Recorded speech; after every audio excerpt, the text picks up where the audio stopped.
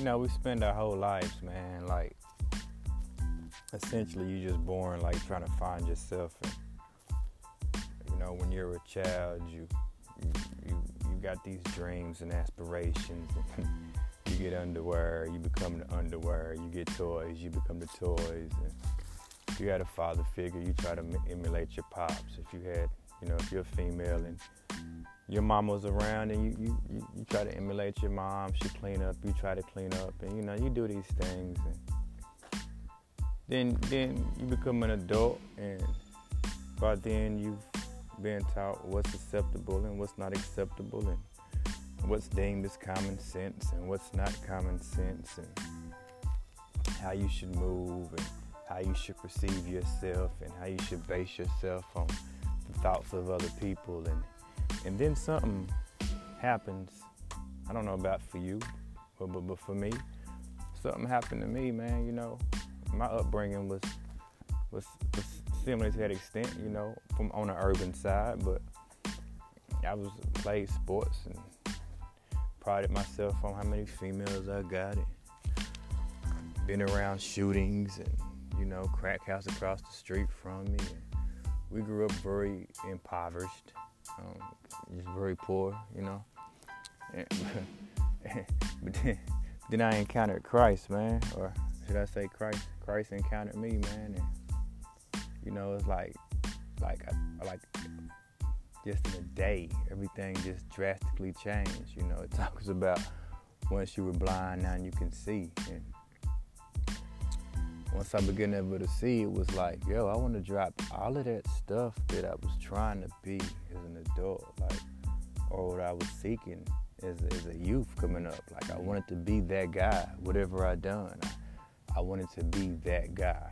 If it was sports or popular or money and success, I really wanted to be that guy. Then I encountered Christ, or Christ encountered me, or found me, and chose me to know him. And it was like that whole urge was removed from me, and essentially it was removed anyway. Like, I get it, like, Jesus is that guy, he's that guy, God is that. I don't have to be that, I can relinquish that to God. And then God starts putting you around people.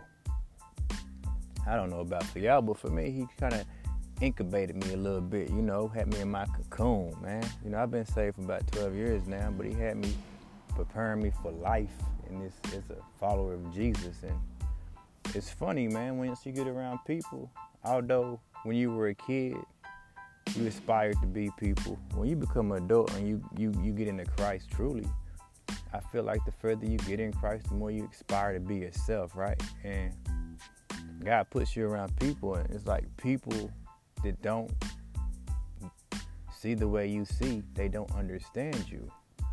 And what they don't understand is a lot of times they're trying to make you line up with them, right? I mean, if you're in relationships, you get this, you know this. But even in friendships, that's the beautiful thing about a good friendship is you get to be a different person. They can be a different person, and y'all get to still move together. So it's like once you come into Christ and he rocks you, and you walking with him, it's like essentially you just fighting to stay free in every aspect of it, You ain't trying to want what other people want. You're not trying to be what other people be. And you're not trying to allow people to deem what success is to you, because they can't. Because your walk is so individual. Once you encounter Christ, it's really like you becoming the best you in Christ you can be. And he reveals who you truly are as you move with him. And as he sets you free from things. Some people set free automatically. Some is a longer process, according to what he has ahead down the pike for you in your walk. And it's funny because you get in these, I'm very involved in church and things of that nature. I got a job and stuff. And it's like you get involved in these organizations and it's like you're all supposed to be alike. And we say things like we understand you not, but the fruit of it doesn't show. We really try to get people to bend towards us. So I decided, I'm going to remain free. I'm going to try my best to live above the norm. That's what it's going to be. I know that Jesus Christ is real.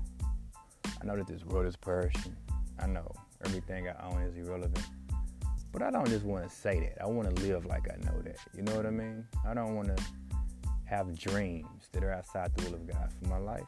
I don't want goals that people tell me I should have. I don't want people to tell me what common sense is, because if you think about scripture, everybody went against common sense. That's what they done.